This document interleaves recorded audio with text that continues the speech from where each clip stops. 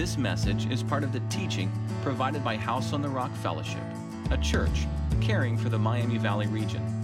Before you listen, be sure to access the notes in the download section of the message page. Have a Bible ready. Thank you for being our guest. I experienced tremendous heartbreak this week. I went to a local deli.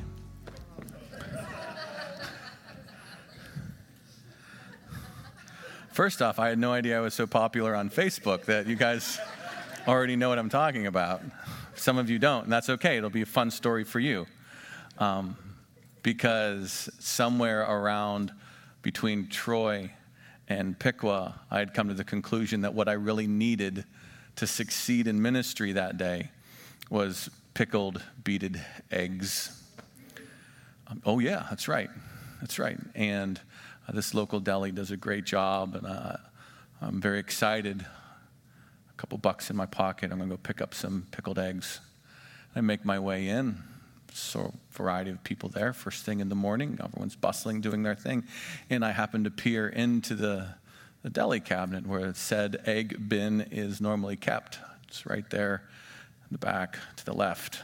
I know exactly where it is. I noticed that the Oreo pudding whip was there, the coleslaw was there, there was the broccoli salad was there.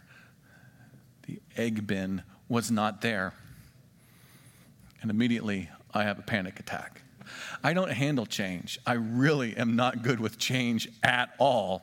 But maybe because it's first thing in the morning, they just haven't got to that yet. They haven't got to that. So as I come around, I'm waiting my turn. The owner comes up, hey, how can I help you? He says, hey, the pickled eggs, they come out yet? And a smiling face then becomes a very forlorn, sad face. He says, I'm sorry. There is a beet shortage. Like, what? I mean, I get gasoline shortage and I get baby powder shortage, and there's a lot of shortages, and I respect that, but who ever heard of a beet shortage? Like, who here likes beets? Who here like to eat beets? All right, awesome. Good people. Okay? Pickled eggs. Anyone like pickled eggs, beets? Yeah. It's good stuff. And you see, my wife didn't put her hand up, and that's fine. She's okay. And I'm okay.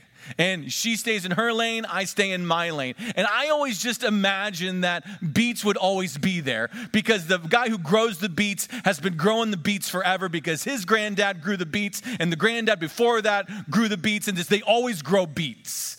And the people who always eat the beets will always eat the beets. So how could there be a beet shortage? Seriously. And I can't handle this. I'm having a panic attack right in the middle of the story. Thank you very much, sir. I excuse myself. And as you can see, because I haven't been doing this very much at all, I got on because all I knew what to do was to complain and grumble on Facebook. I had no other recourse. A very good dear friend of mine who saw my forlorn state showed up about 3 hours later. So I heard there's a problem. I said, I don't know what to do. I can't preach. I can't write. I can't do anything. I'm just going to go home and cry. And he reaches in the back of his motorcycle and brings out a big old tub of, I know, right? Okay, that's love. That's love right there. And I told him, I says, the guy at the local deli says that there's a beet shortage. He's like, I know. I talked to my guy at my deli, and he said that there's a beet shortage. Did you know that beets are used to create 50% of the sugar produced in the United States? The majority of sugar in the United States comes from beets. I am so thankful that my friend saw me in my time of need and brought me pickled eggs. Some of you think I want beets. I want the eggs. Some of you have gotten close. Wonderful, wonderful, godly Christian woman came up to me and brought me said beets. We're almost there. This is good. This is well done. This is phenomenal. Thank you for these. And I will now do the next part. Others of you said, hey, come by and pick up a jar of canned beets. Like, I don't want the beets. I want the eggs. Other godly woman in the first service who really wants to see me grow in my relationship with God came up and gave me these.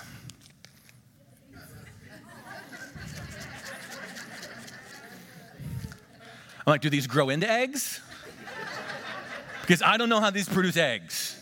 But I'll plant them, and if I get pickled eggs out of that, that's awesome. She says, no, these are seeds. You have to do the work.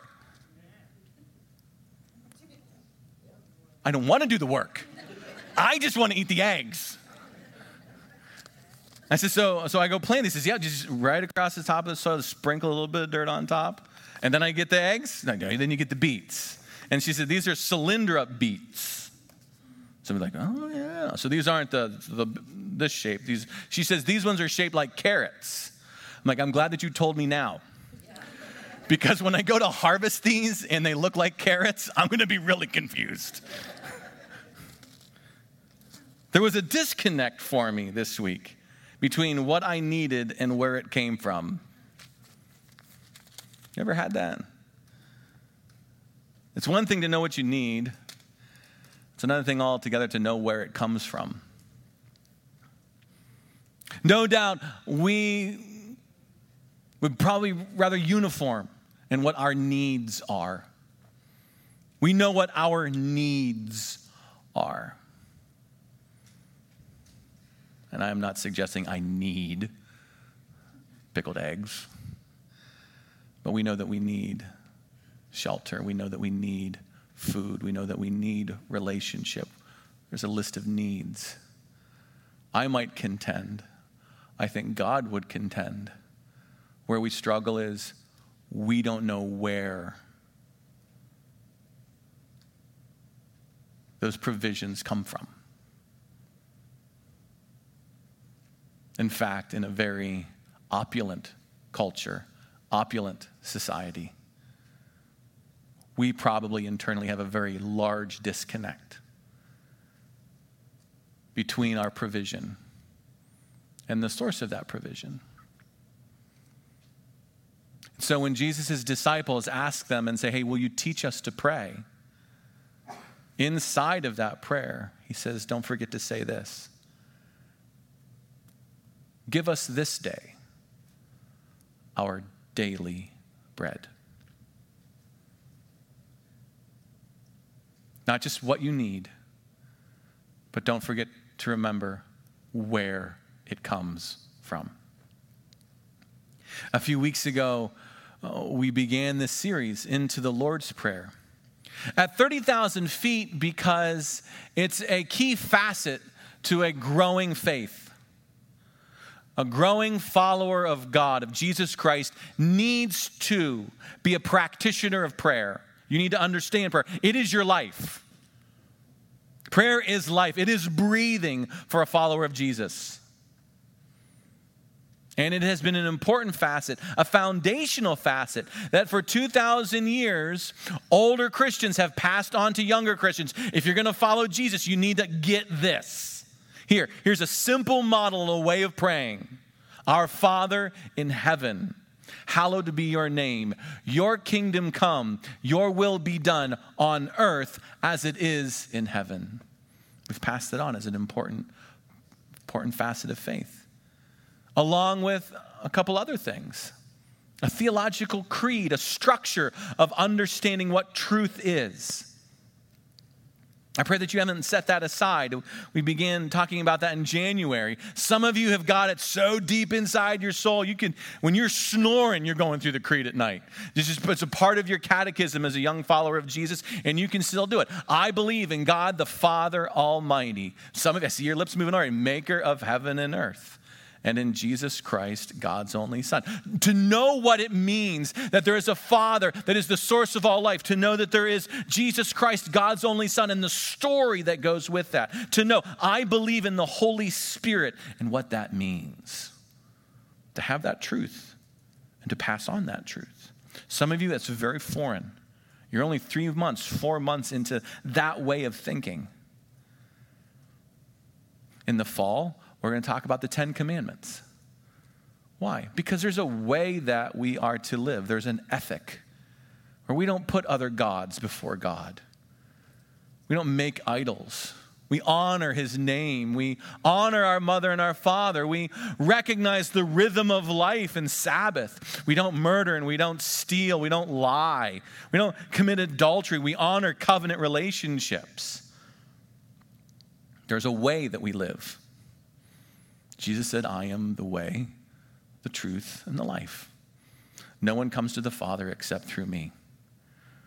So we have been, as elders, trying to press you into those ideas.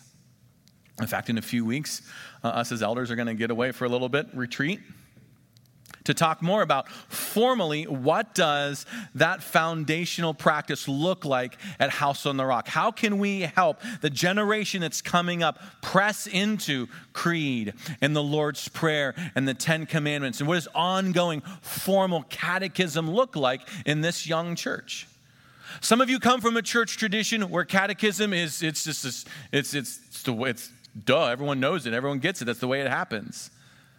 But no, we recognize that there's a historical priority to come alongside a young person, a new person in the faith, and say, this is what we believe, this is how we live, this is how we act. Let's follow Jesus together. And so the Lord's Prayer. And the first line in your notes, why don't you write it down? Do you remember it? How does it start?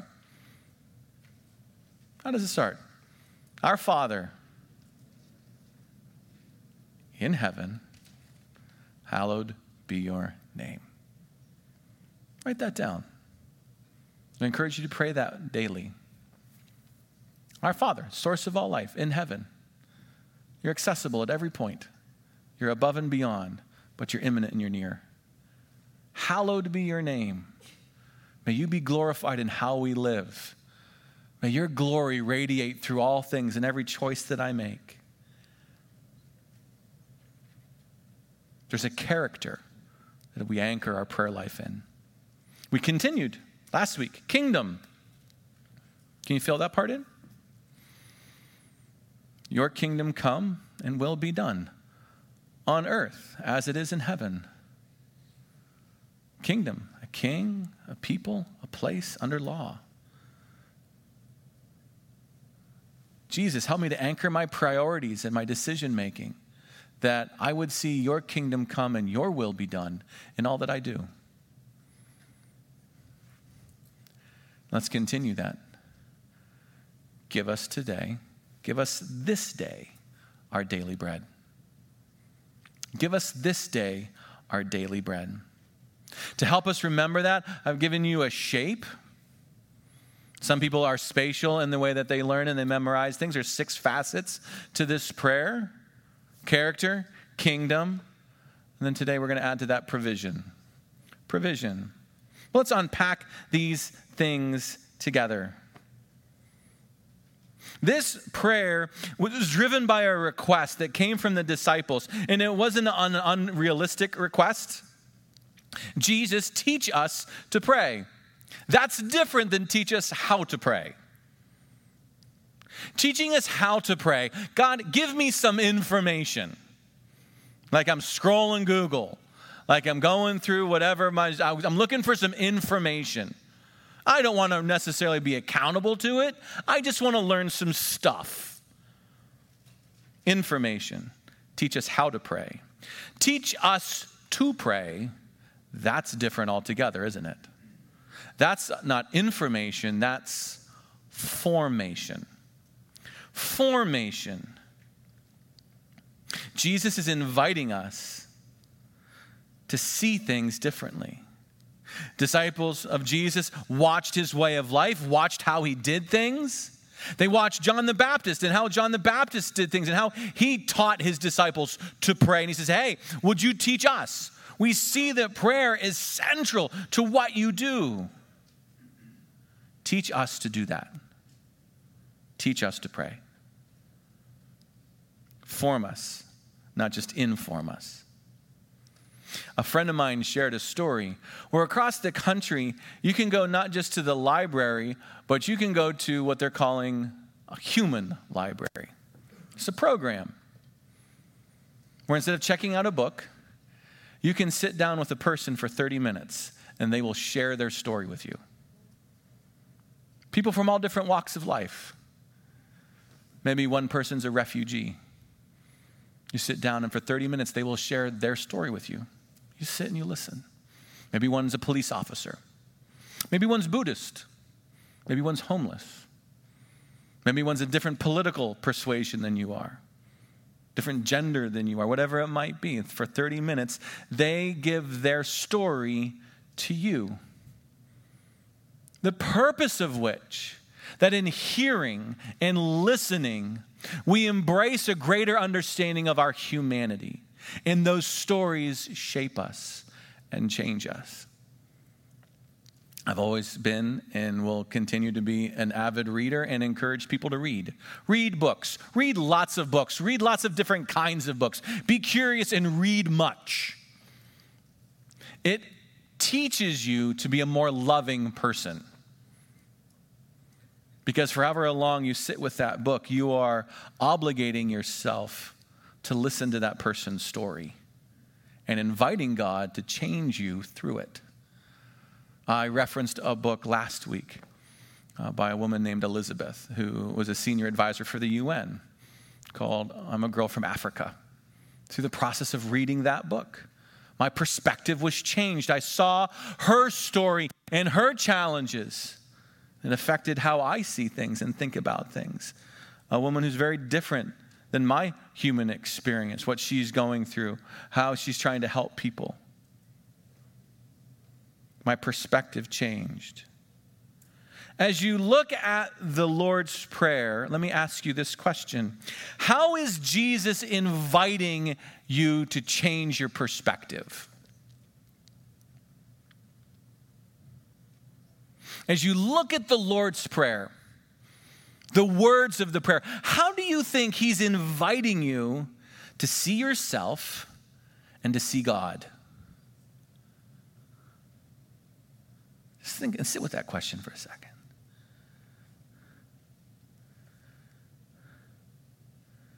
Because to be formed by something means first I have to see something differently. Turn to Matthew chapter 6, and let's see what Jesus is getting at. Because this is not just about what we need. This is about knowing where it comes from. Matthew 6. I'm going to start reading in verse 7, leading us into the Lord's Prayer. And let's see if there's a challenge that Jesus is putting in front of us and the way we process the world. Matthew 6, verse 7. And when you pray, do not heap up empty phrases as the Gentiles do. They think that they'll be heard for their many words. It's okay, time out. If we're going to talk about prayer, don't do it this way. There is a way of viewing prayer that sees God or the gods as vending machines, and you need to put up enough change. And if you put in the right amount of coins and the right commodities, whatever it might be, then the holy divine vending machine will unfold to you whatever it is that you're asking. He says, don't pray like that.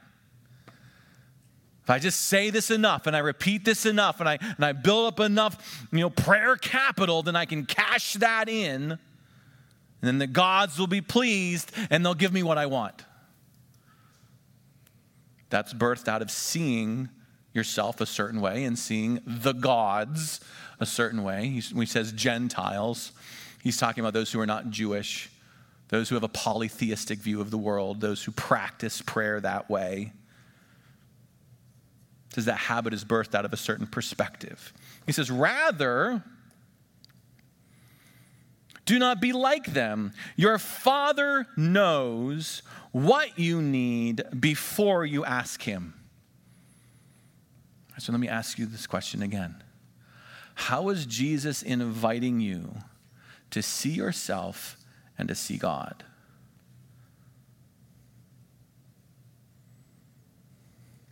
Your Father knows what you need before you ask him. So when you talk to God, pray like this: Our Father in heaven, give us this day our daily bread.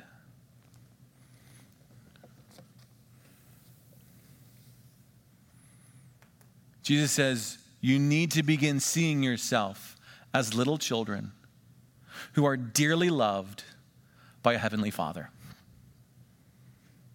You need to start seeing yourself, processing and understanding as you interact with God, that you need to start seeing yourself as a little child, the same way a little child who grabs the cereal bowl that they've always grabbed because that's the cereal bowl, and the spoon because that's their spoon, and their little fingers just barely trying to wrap around them, and then they come up, Mom, Dad,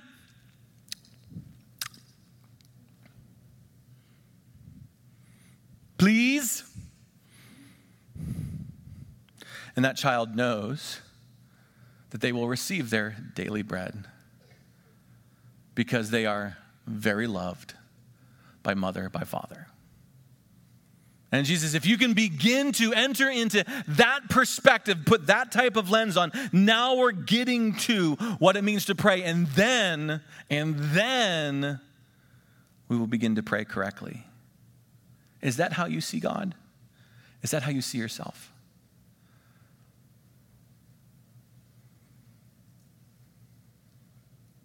Do you see yourself as a little child who's dearly loved? Do you see the divine? Do you see God as your Father? Because how you pray is directly linked to how you see him.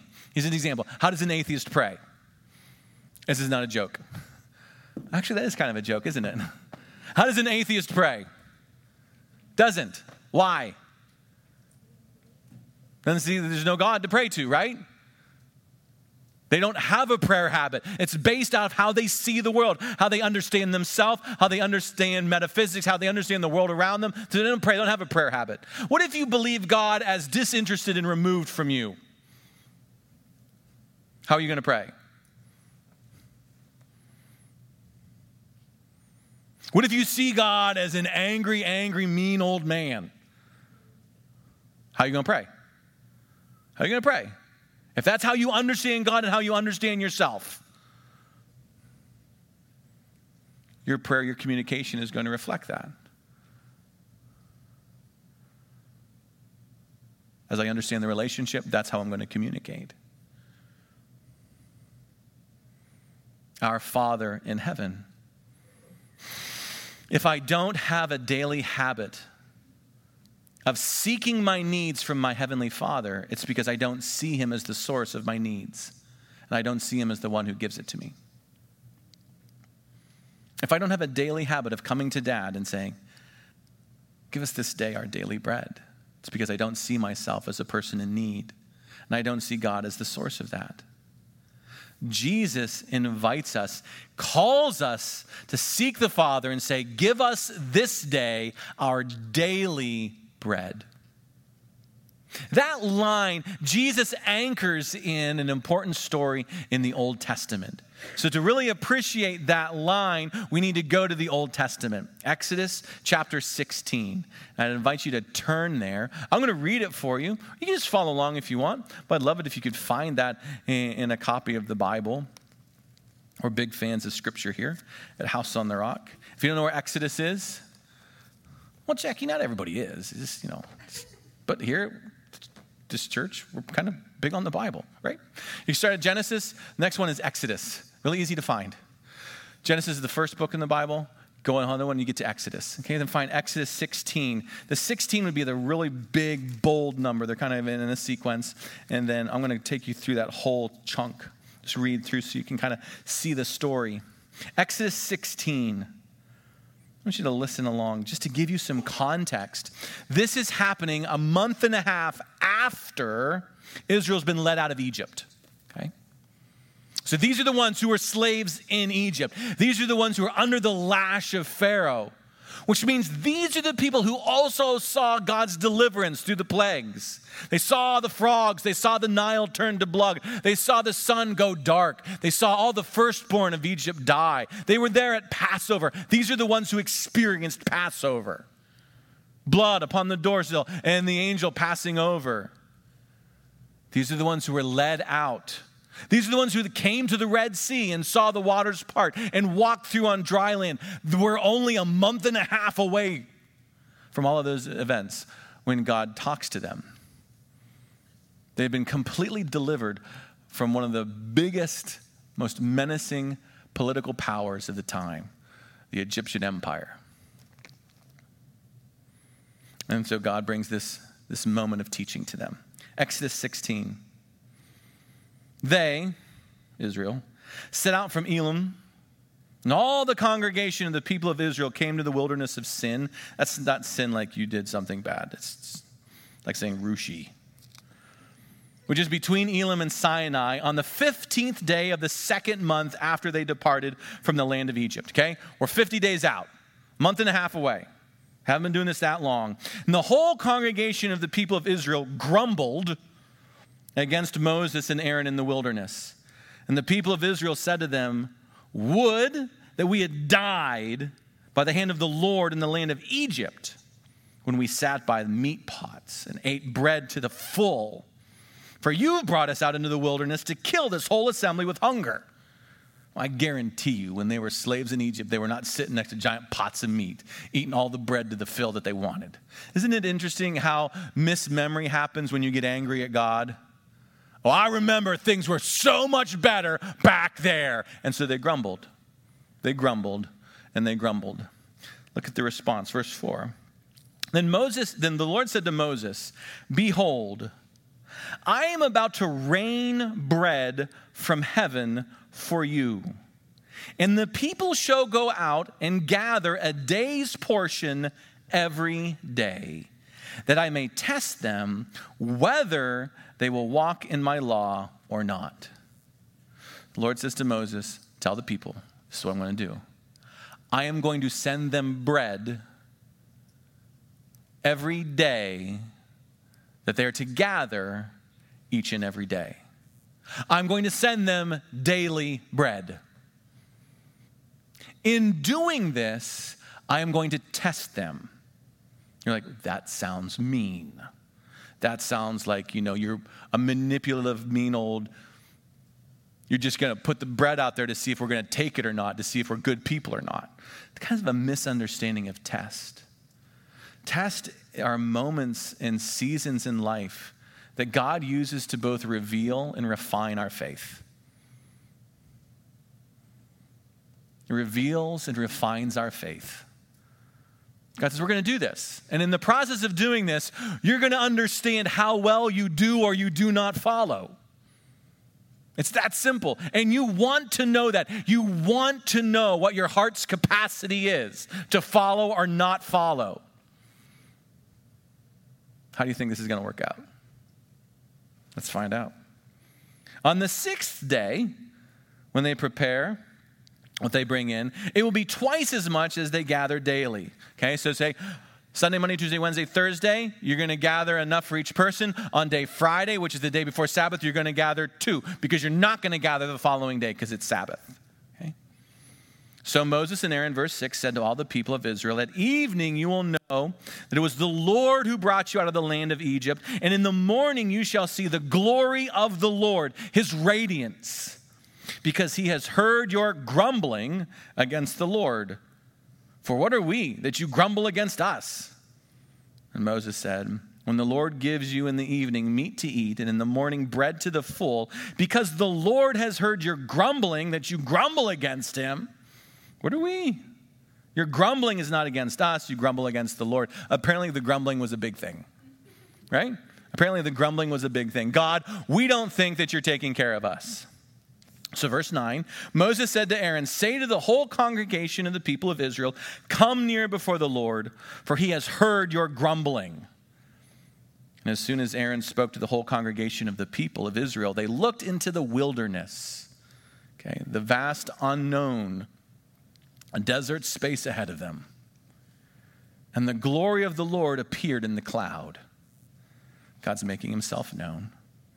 And the Lord said to Moses, I have heard the grumbling of the people of Israel. Say to them, at twilight you shall eat meat, and in the morning you shall be filled with bread.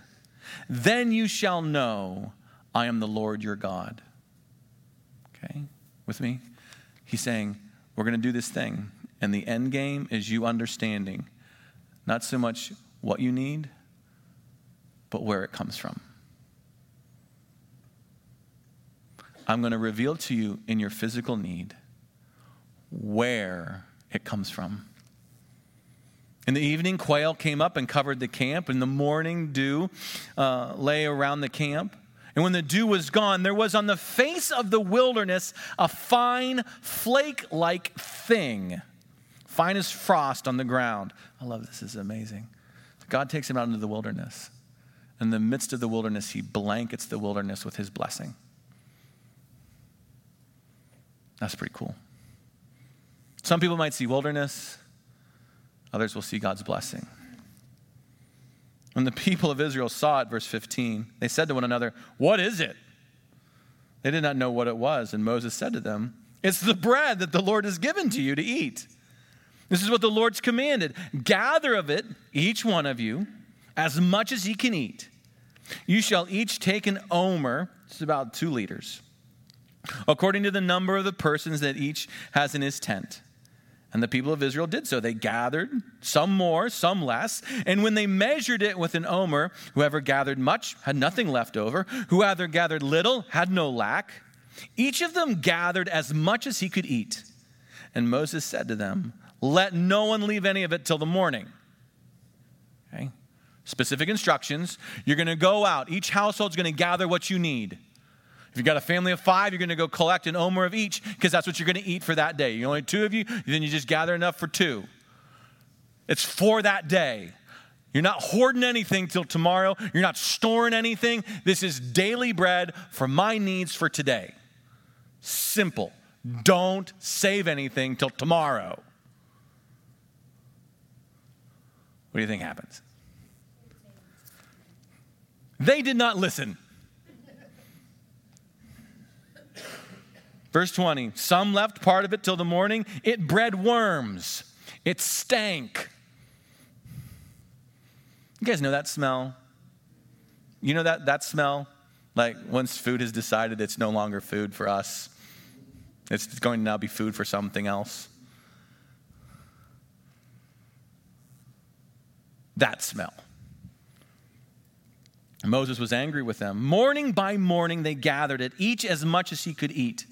But when the sun grew hot, it melted away. You had to get it in the morning. You had to go out each morning and get it. Well, I just need some me time this morning, so I'll get it later. Nope, you're going to get it first thing in the morning or it's not going to be there. On the 6th day, they gathered twice as much bread, 2 omers each. When all the leaders of the congregation came and told Moses, he said to them, this is what the Lord has commanded. Tomorrow is a day of rest, a holy Sabbath to the Lord. Bake what you will bake, boil what you will boil, and all that's left over, you lay that aside to be kept until the morning. So they laid it aside till the morning as Moses commanded.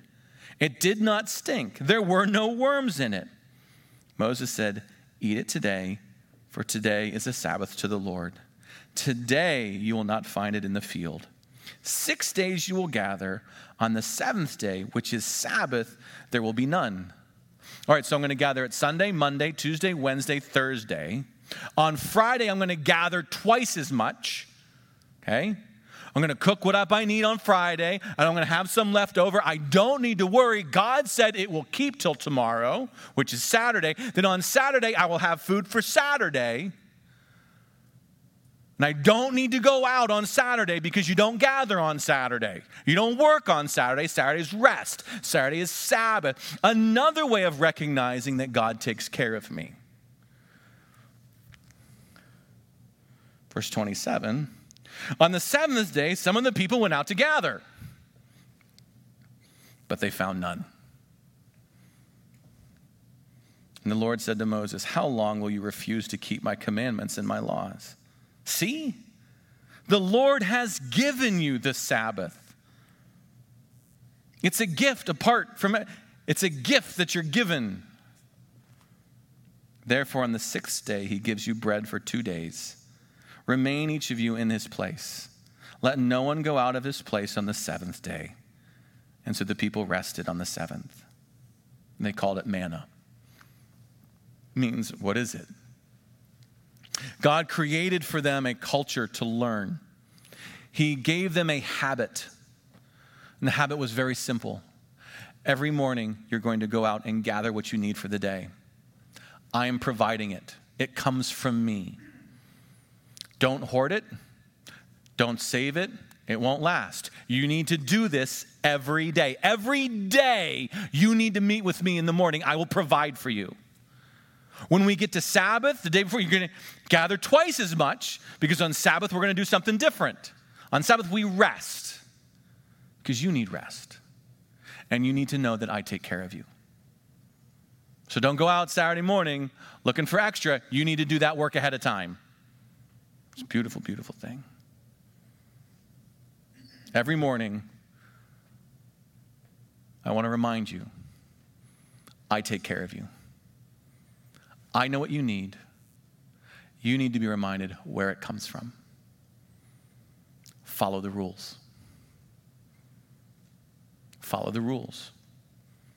It's divine provision. It's daily provision. You are dependent on me for your provision. So if I lived back then, okay, I got my tent, got my family, 3 boys. Hey, it's time to go. Up we get. We're going to grab our little pot. We're going to go out there and we're going to see this stuff that's scattered all over the grass, all over the wilderness. And Aiden's got his pot, and Lou's got his pot, and we're all got our pot. And we're going to gather and gather and gather. All right, I got what I need for the day. And I'm going to take it. I might bake it. I might boil it. Just apparently there's a lot of different things that you could do with this honey-flavored wafer stuff. This is our food for the day. Well, maybe if I saved some, then I don't have to do it tomorrow. Not the lesson. The lesson is God takes care of me every day. So the next day we go out and we do it. They did this for 40 years. For 40 years, every morning they went out, God providing their needs.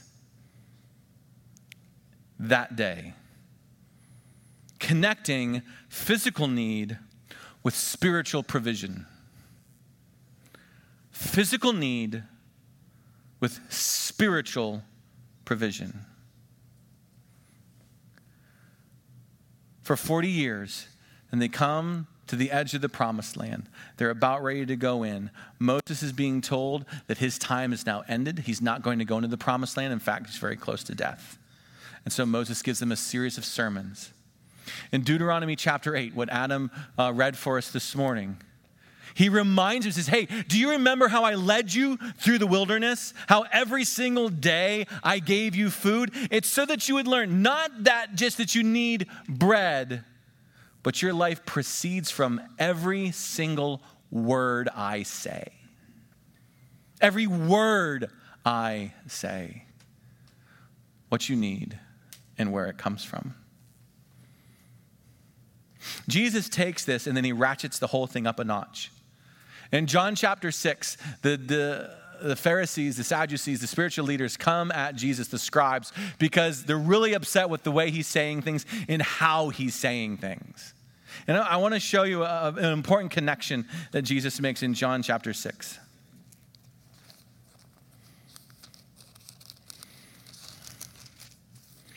In John chapter 6,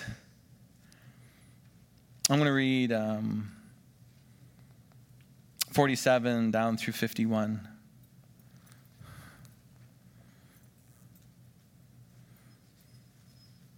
Nikki, how we doing back there? Everything tracking? Awesome. Into this passage, Jesus starts by noticing, he says, the Jews were grumbling, and he says, don't grumble. When you hear that, what might that throw in the back of your head? What story should I start thinking about? Grumbling. Who was always grumbling? Oh, The Israelites back they were used to grumble. Oh, I should be thinking about that. Verse 47, truly, truly, I say to you, whoever believes has eternal life.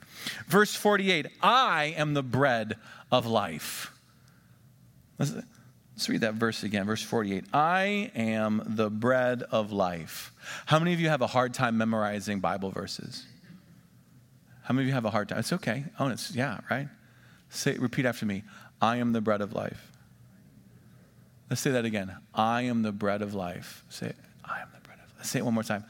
I am the bread of life. You guys memorized the whole verse this morning. Well done. Mo's actually going to be teaching a class on this summer.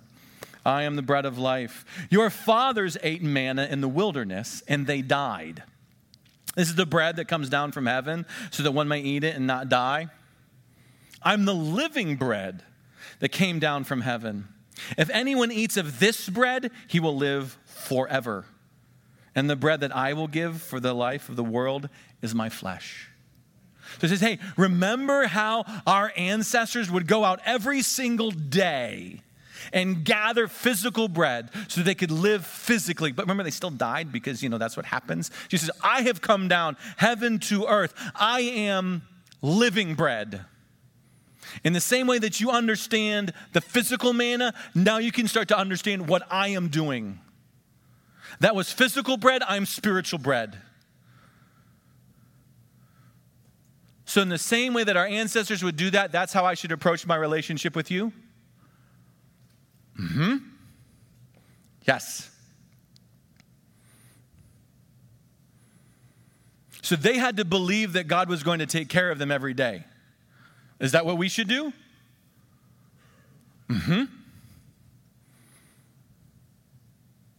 They would go out every morning. Should we engage with God every morning?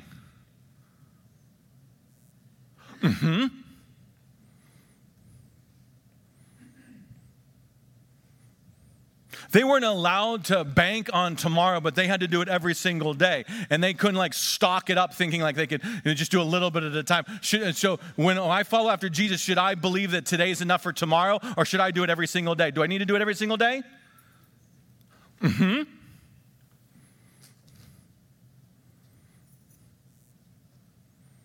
Give us this day our daily bread?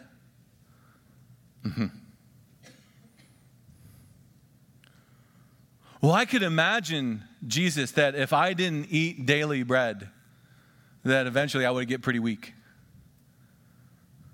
Is that true spiritually too?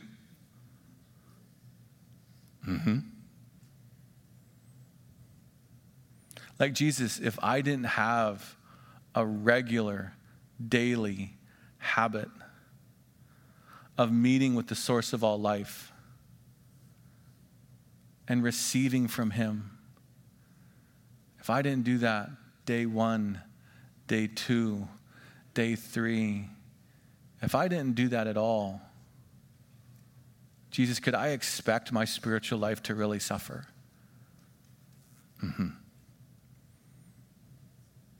In fact, Jesus, I bet my life in its full would suffer, wouldn't it?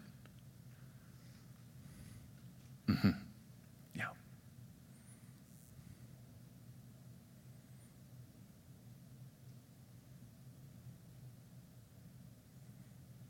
Jesus says, I'm greater bread.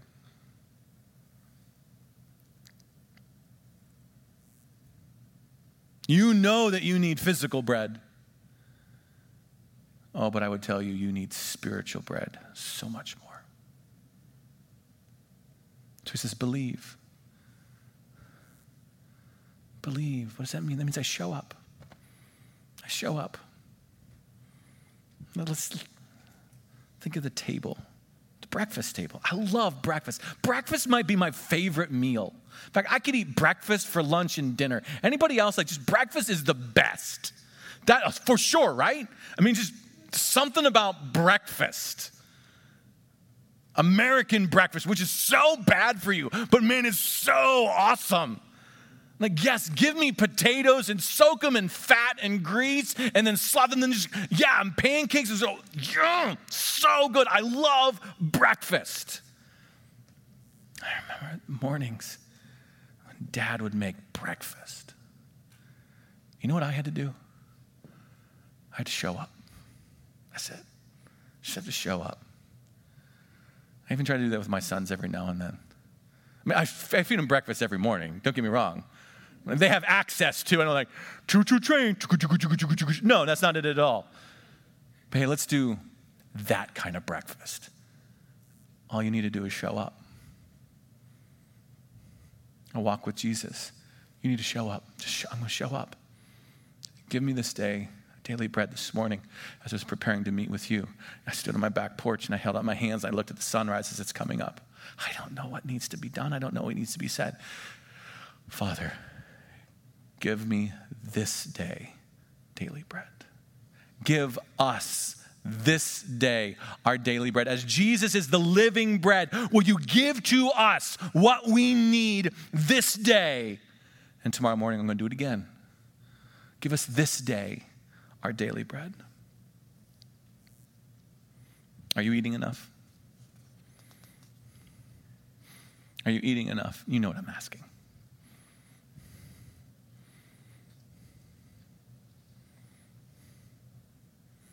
In Deuteronomy 31, as Moses comes to the end of these sermons in this book, the baton is going to be passed from Moses to Joshua. There's some closing comments I wanted to read for you as God shares with Moses what's coming ahead. They're on the edge of promised land. They're on the edge of having to collect every single day, to having an entire feast of milk and honey laid before them, a land of great provision and promise. This is Deuteronomy 31. I'm going to start reading in verse 16. Deuteronomy 31, verse 16. The Lord said to Moses, "Behold, you're about to lie down with your fathers. Then this people will rise in horror after the foreign gods among them and the land that they are entering, that they will forsake me and break my covenant that I have made with them. Then my anger will be kindled against them in that day. I will forsake them and hide my face from them. They will be devoured. Many evils and troubles will come upon them, so that they will say in that day, 'Have not these evils come upon us because our God is not among us?' And I will surely hide my face in that day because of all the evil that they've done, because they've turned to other gods." Okay, before I keep reading, this is going to happen. You're going to stop coming to the table. You're going to see other offerings and other invitations, and you're going to chase after and whore after and give yourself over to those things, places where you will not be fed, nor sustained, nor kept, and your life will fall apart as a result. That's what happens if I stop eating for an extended period of time. My body will begin to fall apart. I will not be able to do any of the things that is expected of me. And he's just saying, hey, your life's going to fall apart. And in fact, you'll come to that conclusion. Look, our life fell apart. We stopped seeking God. Is God being mean to them? Is God out to get them? Is God sticking it to him because he's a mean old man? No. He's like, this is what happens when you stop coming to the table.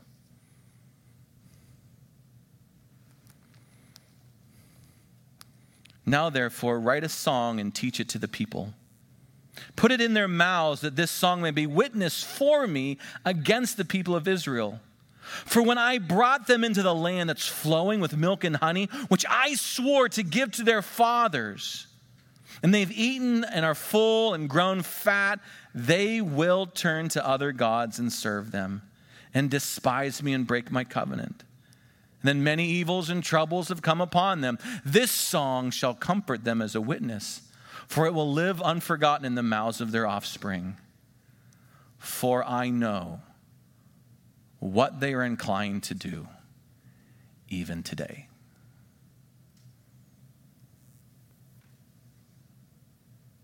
I know what their heart's going to do.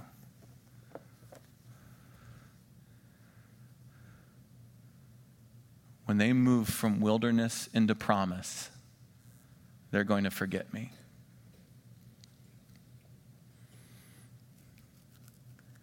No doubt some of them maintained a daily habit of thanksgiving and prayer, but for the most part, the country crashed and burned and did exactly what God said they would do.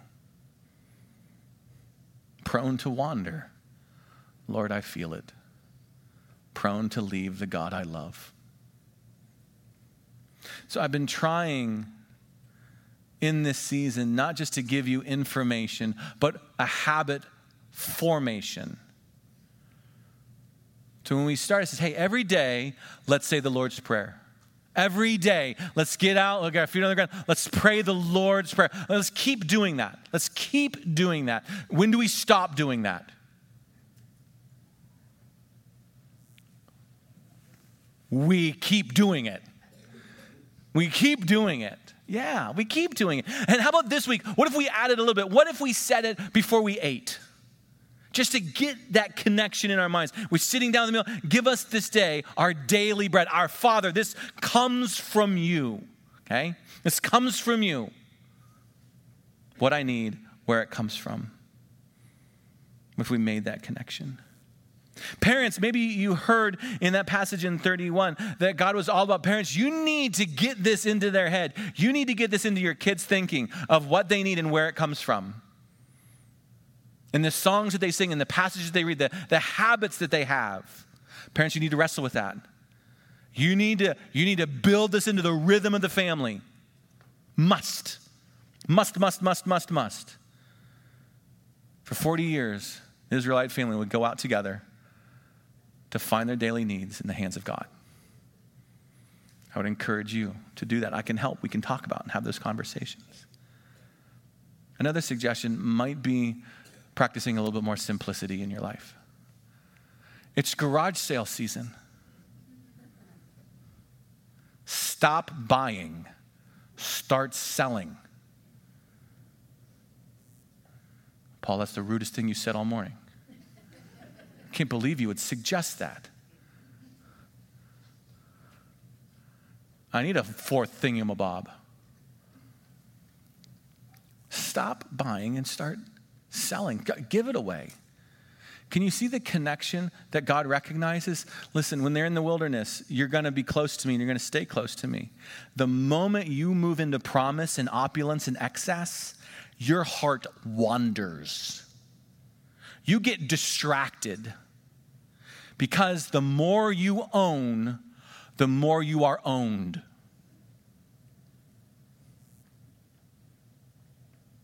The more you own, the more you are owned.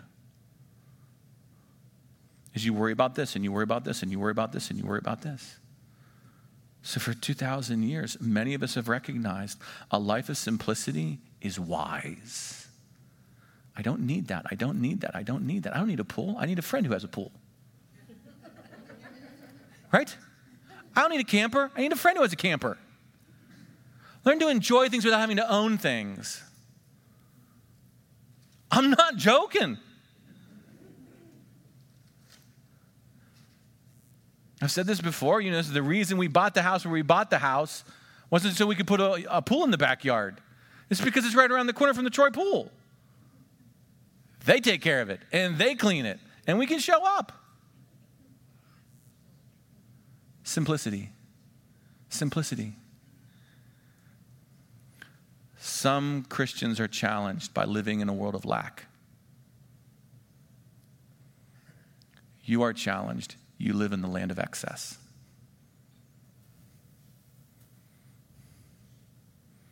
Where for us, a bad day is I couldn't find any beets. But sure enough, 3 hours later, my biker friend brought him right to my office. Simplicity. I pray that you have been challenged this morning in these words and you hear the warning. The warning that God spoke to Israel is the same warning that comes to us. Lord Jesus, I need you every single day.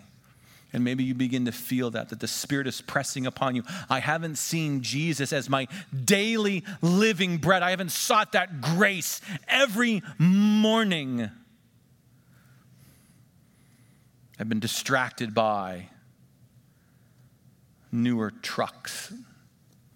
I've been distracted by fancier clothes. I've been distracted by food that I feel I have to provide when it's just my job to show up. In fact, I stopped showing up. Then let's welcome a season of repentance. Let's welcome an opportunity to come before him, to recognize I'm sorry, prone to wander. I love to read. I love a good poem too.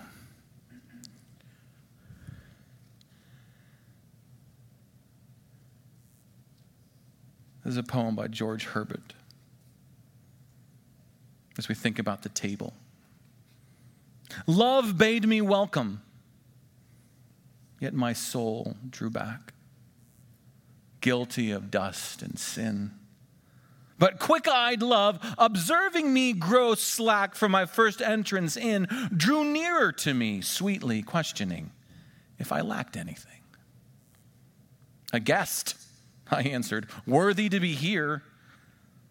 Love said, you shall be he. I, the unkind, ungrateful?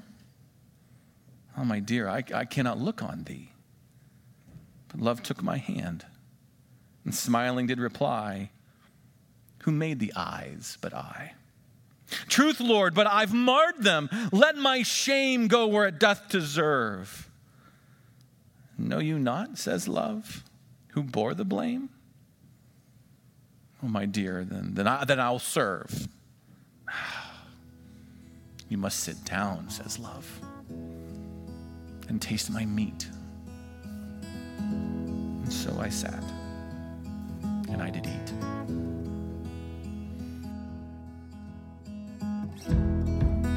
Thank you for sharing your time with us, and we'd love for the journey to continue.